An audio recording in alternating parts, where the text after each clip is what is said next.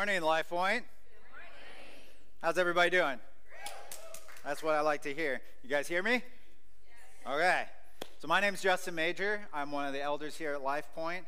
I'm honored to share the message for week 3. So far, it's been really good. The concept, it's your move. Really, here at Life Point, we talk a lot about we're not waiting on a move of God. We are a move of God. The visual for that, I've heard several, I don't know which older pastor to attribute it to, but sometimes Christians are leaning on shovels praying for God to make holes. And that's not what we do. We are the move of God. So Pastor Alex kicked it off with the first week. It's your move, step into your future. And then, like she said, Lucy did an amazing job last week of it's your move moving forward. God calls us to move, and then it's our move to move forward. This week, I'm excited to talk to you about how it's your move onto God's path for your life. So that's really the ultimate question, right, that we're faced with. It's, what does God want me to do? Many of the times we're willing, but we just don't know the answer. Like, what do you have for me? What is the next step? Working with the youth, especially that 15, 16, 17-year range, there's a lot of questions, right? Where to go to college. And some of that's our fault because we're sitting there constantly ever since a young age. What do you want to be when you grow up, right? So they're battling with that question of like, what does God want for me? What should I do? Does anybody remember the old game Chutes and Ladders? Okay, so I remember playing on a board. It used to be Snakes and Ladders. That's a new version of it. Actually, fun fact, that game itself originated in Asia, specifically India, in the 2nd century AD, right? So it's 2 AD. Like, it's a super old game. But basically, you're moving, there's a bunch of squares. You're moving all the way to try and get to the end at the top. And as you're going, you have these ladders. If you land on the bottom of a ladder, you get to move to the top. But if you land at the top of one of the chutes or the slides, it takes you all the way back down. And that's no fun. I think sometimes for us, those negative setbacks, the negative chances, leave us kind of stranded. We choose not to move because we don't want to make a mistake. Sometimes it's a pattern that we've noticed, and so we just don't want to do anything at all. We're just going to wait for God to make a hole appear. So the movement, if we're going to move, this is one thing I know. If we're going to go from where we are now to where God wants us to be, it requires us to move. And that movement, I believe, begins with our day-to-day actions. When I get asked how my day was at the end of the day, it's usually one of a couple stock answers. It was good. If you know me pretty well, kind of my catchphrase, it's all good. You'll hear that a lot from me. If my wife asks me how my day was, usually she gets more than just good. That's called communication, and I've learned that it's a good thing. You should communicate more than just single-word answers to your spouse. It's helpful. But in reading the Bible, as I'm seeking out like what proper day-to-day work looks like, I've struggled sometimes because there's these awesome men and women of God that have amazing stories, but you kind of miss the day-to-day. And I wonder, what did Paul do on a random Tuesday? Especially a Tuesday he wasn't in jail, right? Like Paul was in prison many times. And he wrote a lot of letters. I know he did that from jail. But what did he do on a Tuesday? What did that look like? If we want to shape our lives after these people that were just awesome men and women of God, what does it look like? Paul was probably making tents. If you didn't know that, there's one verse in Acts where he's staying with this couple and helping them build tents because they were tent makers, which was his trade also. So he made tents. Maybe he did that on a Tuesday. We aren't discussing Paul today. We're going to talk about another biblical heavy hitter and one that woke up one morning to carry out some simple tasks and ended up making a big difference. So let's pray as we jump in. Lord, I thank you for this opportunity. I thank you for your message. I thank you for who you are in my life and everyone else's, Lord. I pray that you would make my words yours and open our hearts and minds to what you have for us. In Jesus' name, amen. So a little word pairs. I'm going to say a word. You guys are going to say it's pair, right? So if I were to say, regarding the Bible, if I was to say Adam and Eve, easy. Okay, this one's food. Peas and... Okay, good job. Another food one, because food. Bacon and... Yeah, my wife, when I was practicing this, she's like, syrup. She likes syrup on breakfast foods. She doesn't put it on everything, but... So the last one, another Bible one, if I was to say David and Goliath. You guys, you nailed it. Probably one of the best known biblical stories, even in the secular world, right? It's an underdog story. Everyone knows a David and Goliath story, little guy versus the big guy. So just like us, David woke up on a day with a task. He went about his job. He ate, he repeated all of his steps. But I got to set up the story first. We all kind of know the story, but we'll go back with when God wasn't happy with the current king, Saul. And so he sent Samuel, the prophet, to anoint a new king, which was David. And we read about this in 1 Samuel 16:13. So Samuel got the animal horn that was filled with olive oil. He anointed David in front of his brothers. From that day on, the Spirit of the Lord came powerfully on David. And Samuel went back to Ramah. So from this, we'll talk about that later, but from this point, we got to move forward to the fight with Goliath. Some scholars say that David was between 10 and 12 when he was anointed, and then the fight with Goliath was anywhere between 16 and 19. They kind of date that back for the Israel army conscription, which is drafting, happened at 20, and since David wasn't drafted yet, he had to be under 20. That's kind of that scholarly Bible study. But the Philistines had gathered for war against Israel. They were camped out across from each other. Imagine kind of two big hills with a large valley in between. And David's three older brothers had gone with Saul to battle. So David, their dad, Jesse, wanted David to go check on him. So he sent him with a big bag of grain, 10 loaves of bread, and some of the versions say 10 cheeses. I don't know what 10 cheeses are. Another one says 10 chunks of cheese. Those specifically for David's commanders, maybe to curry favor for the brothers. But that's what David's job was from his dad. That's what his dad wanted him to do. So David arrives on the battlefield and finds his brothers around the same time that Goliath is doing his daily routine. So for 40 days, every morning and night, Goliath would come out and he would talk trash to Israel, basically. Can I say talk trash in church? I'm gonna. I already did twice now. So basically slandering God, the armies of Israel, Saul, everybody, with the final challenge being, listen, you send somebody to fight me. If you win, we'll serve you. If we win, you'll serve us. And David gets there about the same time that Goliath is doing that. David hears it, and it makes him angry. So he hears people talking about what Saul will do for the guy who challenges and beats Goliath. And so he starts asking questions. And his brothers hear this, because at this point he's caught up with his three brothers. His brothers hear it, and they start giving him a hard time. So verse 28, when Eliab, David's oldest brother, heard him speaking with the men, he burned with anger at him and asked, "Why have you come down here? And with whom do you leave those few sheep in the wilderness?" If I could just pause right there. That's such a brother conversation. The belittling, right? Who did you leave those few, those minuscule, the minor sheep, that pointless job you have in the wilderness? Moving forward, I know how conceited you are and how wicked your heart is. Another just classic brother. You came down only to watch the battle. Now what have I done, said David. Can't I even speak? He then turned away to someone else and brought up the same manner.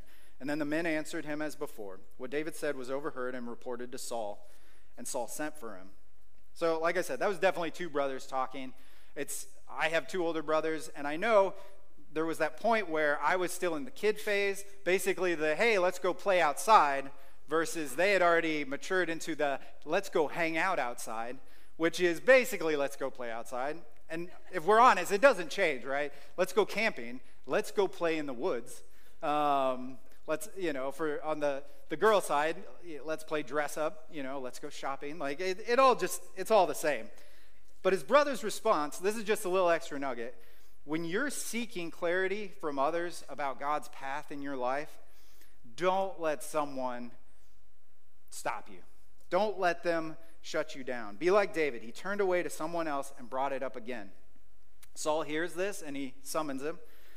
Now, we didn't read about it because there's a lot here, but Saul knows David. In the previous chapter, Saul had an evil spirit that would come and torment him. One of his servants knew of David played the lyre. He played a mean lyre and sang. And so Saul hired him to play, and it would comfort him. And then an armor bearer, they had a relationship. Earlier in this chapter, you'll also find it says that David went back and forth between Saul's service and caring for the flock. So they have a relationship already. David said to Saul, "Let no one lose heart on account of this Philistine. Your servant will go and fight him."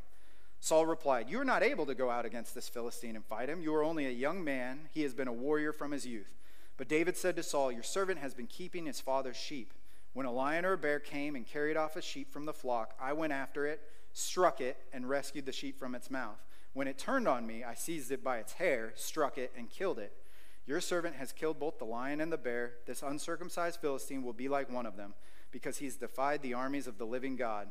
The Lord who rescued me from the paw of the lion and the paw of the bear will rescue me from the hand of this Philistine." Saul said to David, "Vaya con Dios," right? Go and the Lord be with you. And that's, we know how the story ends. David fights Goliath. He beats him. So how does this help us? I think David did a lot of things in his day-to-day that shaped him to be able to take on Goliath.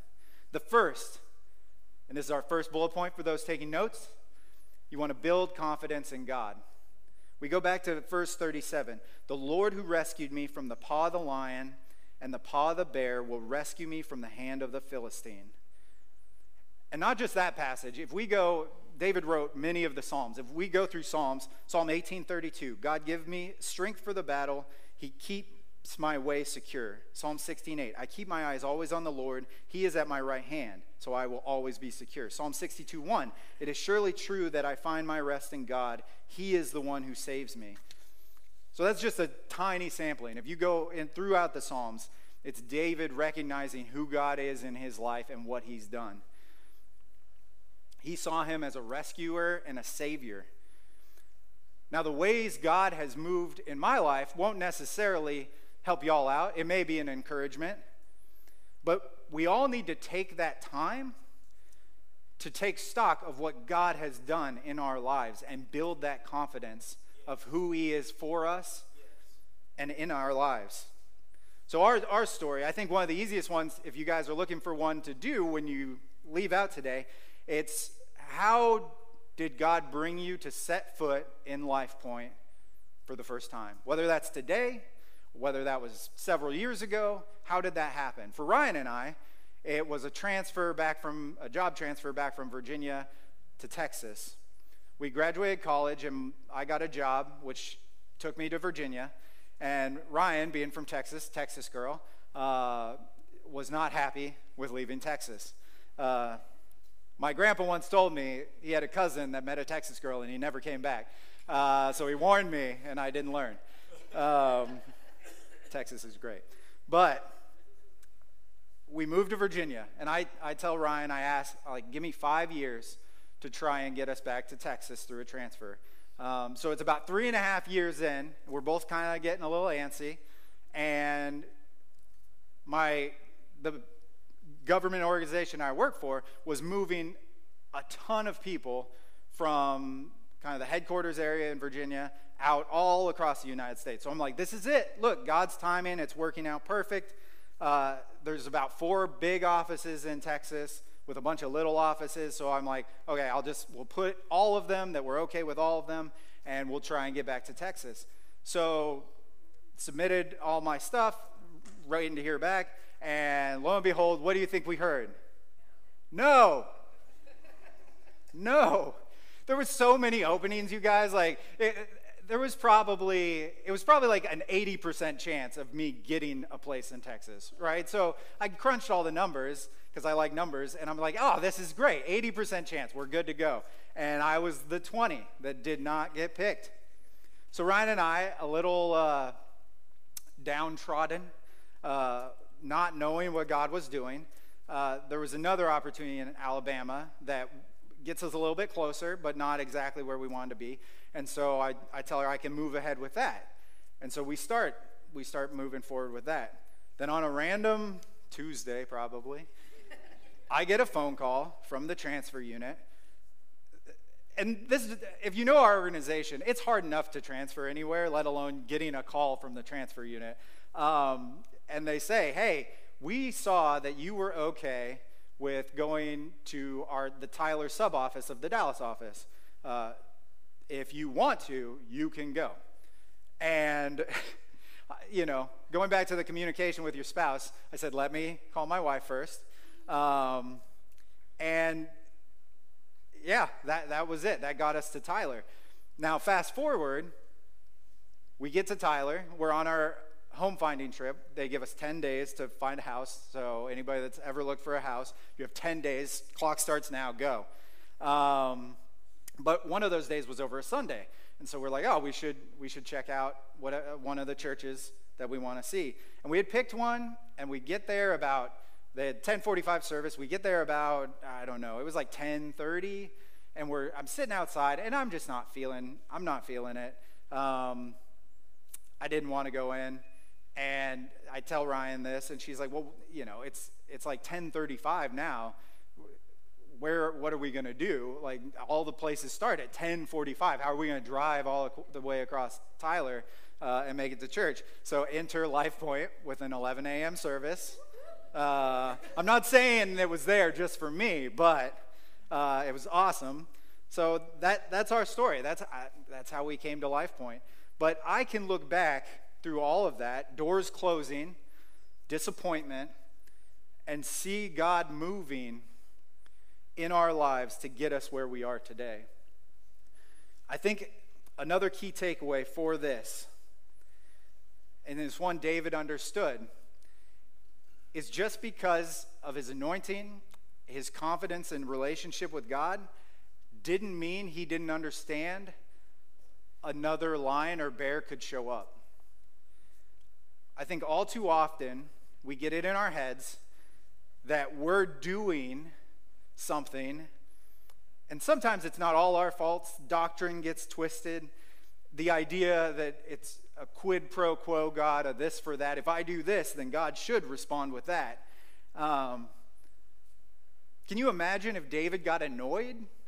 If after he was anointed and serving Saul, he went back to care for the sheep, and he's like, what is this lion doing? Does he not understand who I am? Like, it doesn't make sense, right? It doesn't make sense for us to have that kind of attitude when doors close and when plans change. So that's my encouragement, to build confidence in God. That's what we want to do. We want to look back at how God has moved in our lives. There's another point on David's day-to-day, is he was prepared. We want to be prepared. Now keep in mind, as we talk about David's preparedness, he did not wake up the morning of killing Goliath knowing that he was going to kill Goliath. He didn't know that he was going to fight Goliath. He didn't know he was going to fight anybody, yet he was prepared. Now, how did he do this, right? His day-to-day. Saul replied, "You are not able to go out against this Philistine and fight him. You are only a young man, and he has been a warrior from his youth." But David said to Saul, "Your servant has been keeping his father's sheep." If you stop right there, that's kind of like, those aren't the skills. Keeping your father's sheep. We're talking about fighting this big 9'9" guy. Like, what? You've been keeping sheep. But he continues, "When a lion or bear came and carried off a sheep from the flock, I went after it, struck it, and rescued the sheep from its mouth. When it turned on me, I seized it by its hair, struck it, and killed it." David didn't know when a lion or bear would show up, but he was ready if they did. He was prepared. I think about how David carried out his job. He chased after it. The sheep that were taken.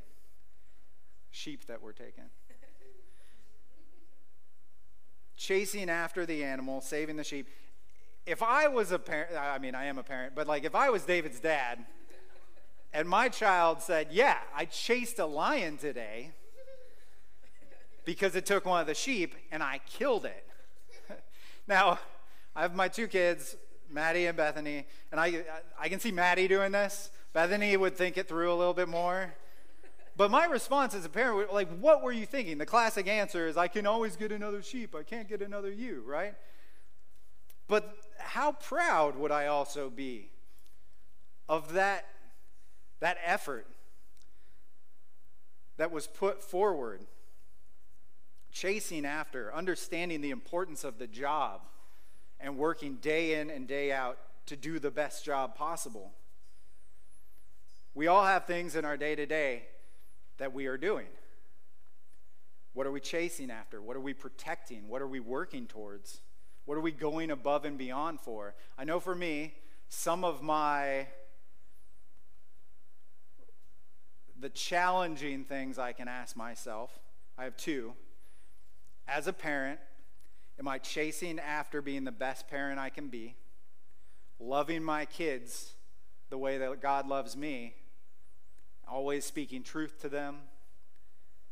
Am I doing that job fully? Or am I phoning it in? Am I being a David on the job? Or somebody else? Another one that challenges me is, as a worker, am I giving 100% in my job? Maybe the more telling question for all of us is, what is that thing that we know we're not giving 100% towards? Colossians 3:23 says, work at everything you do with all your heart. Work as if you were working for the Lord, not for human masters. So David had no idea that the job he was doing as a shepherd would turn into what it did, conquering Goliath. But every day he slung the rocks, he cared for the sheep, probably sang to them, played the lyre, and he fought off lions and bears. And he grew in those skills that God gave him, and it prepared him to fight a giant. I don't have the verses for you, but after this, Saul tries to give David his armor. And it's clunky, it doesn't fit right, it's not for David. So don't hear me wrong. So there's nothing wrong with seeking wisdom from others. The Bible says there's wisdom in the counsel of many. But understand that David knew how he should fight that battle, and Saul had an idea of how David should fight that battle. Don't let someone else's idea of God's path for your life change God's path for your life. If I could have the band join me on stage. David takes his sling and shepherd's staff, which he had on him because he was prepared. He walks down, he takes 5 stones, not because he would need all 5, but because he had a pouch. And I'm guessing that's how many stones would fill his pouch, and he was prepared, so he put all the stones that would go in his pouch. He walks down, and Goliath yells at him. "Come over here," he said. "I'll feed your body to the birds of the air. I'll feed it to the wild animals." First time I read that, I had a serious Macho Man Randy Savage vibe, if you guys are familiar with wrestling, fake or real, whatever you want to call it. But, come over here, he said. 9'9" guy, if anybody's like yelling that at me, I'm not small by any means, but man, I'll feed your body to the birds of the air, I'll feed it to the wild animals. Now listen to David's response. The confidence, the preparation. David said to Goliath, "You're coming to fight against me with a sword, a spear, and a javelin. But I'm coming against you in the name of the Lord who rules over all. He is the God of the armies of Israel. He's the one you have dared to fight against. This very day the Lord will hand you over to me. I'll strike you down. I'll cut your head off. This very day I'll feed the bodies of the Philistine armies to the birds of the air. I'll feed them to the wild animals. Then the whole world will know there is a God in Israel. I love how he takes what Goliath said, I'll feed your body to the birds and to the wild animals. And David just flips it, like my body, I'll feed all the bodies of the Philistine army to the birds and to the wild animals. Did you feel the confidence in those words as he was approaching that fight? Just like he was fighting another wild beast, right? There's one last thing that David held on to and carried with him through his day-to-day and into this battle. We go back to his anointing. So Samuel took the horn of oil and anointed him in the presence of his brothers. And from that day on, the Spirit of the Lord came powerfully upon David. David's anointing had to play a part in how he moved forward every day. The knowledge that he was God's chosen.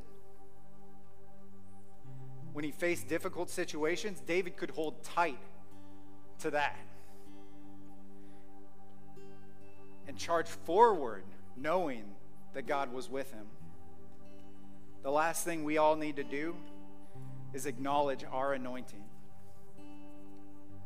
2 Corinthians 1:21, Paul talking to the Corinthians in a letter, he makes both us and you remain strong in the faith because we belong to Christ. He anointed us. He put his Spirit in our hearts and marked us as his own.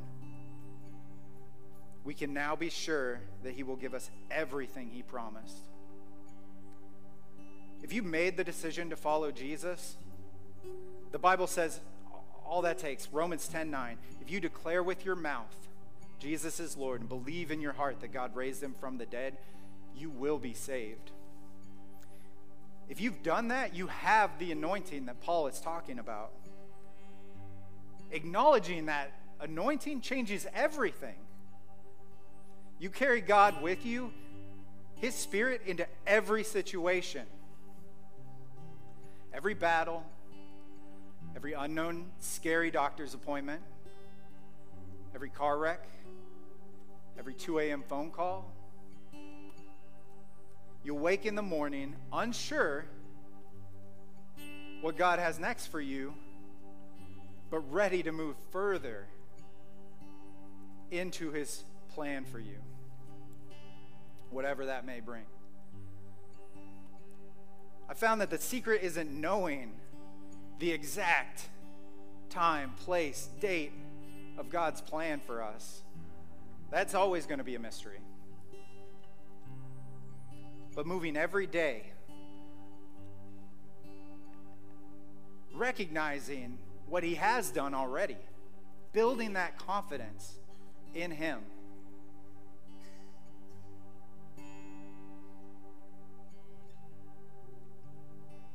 What he's done, what he will do. I encourage you, when you leave here today, have that conversation. Talk to somebody about it. Not everybody has a story yet. Because of that, they need to hear yours. They need to hear it. If you don't have a story yet, there's one thing I know for sure. If you have breath in your lungs, God's not done with you. Work to build that confidence, recognizing what he's done. In your day-to-day, through your job, in your relationships, be prepared. Do the work. Do it as unto the Lord, like he's your boss. And when giants come along, you'll grab your 5 stones, and it'll take one. Lastly, I still think most importantly, acknowledging your anointing. Walking through life as an anointed child of God, with his Spirit in your heart, loving the way Jesus loved.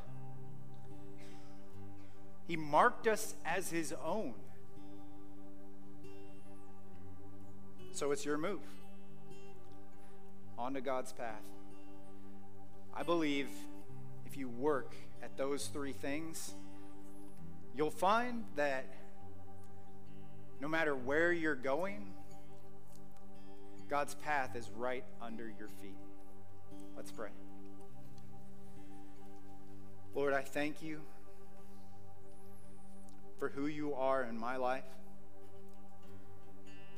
I thank you for the things you've done and the things you will do.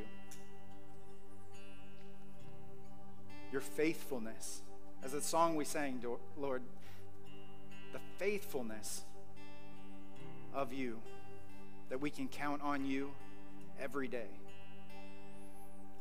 I thank you for the jobs and opportunities that I've been given, and I pray that I wouldn't squander them, Lord.